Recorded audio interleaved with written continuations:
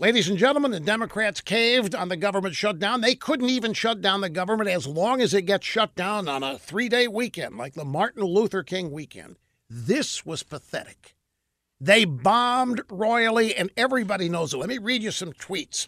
A guy named Matt Visor, who is the deputy Washington bureau chief, Boston Globe. Democrats have managed to accede to Republican demands, demoralize their energized base, give a disengaged president a win, and look like they held a meaningless 3-day government shutdown all at once. Why, we're not used to this. The Democrats are the ones that have their own base upset at them. Nancy Pelosi. I don't see there's any reason. I'm speaking personally. I'm hearing from my members to support what was put forth. Why did we stop the shutdown? Unnecessary. They stopped it because they had nothing. They had no end game. This was all to embarrass and humiliate Trump because that's all they've got. And Trump said, I've given you everything you've asked for 3 times. You say no? Okay, fine. You own it. Brit Hume.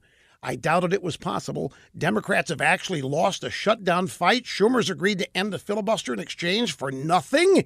Make no mistake, they caved. Isn't it great to see the Democrat base finally upset at their side?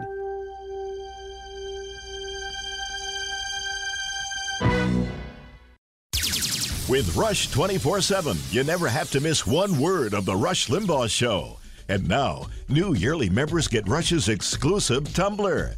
Sip from Rush's wisdom all day long with Rush 24/7 and Rush's exclusive tumbler. It's our best tumbler yet. Check it out at rushlimbaugh.com. You're listening to the EIB Network.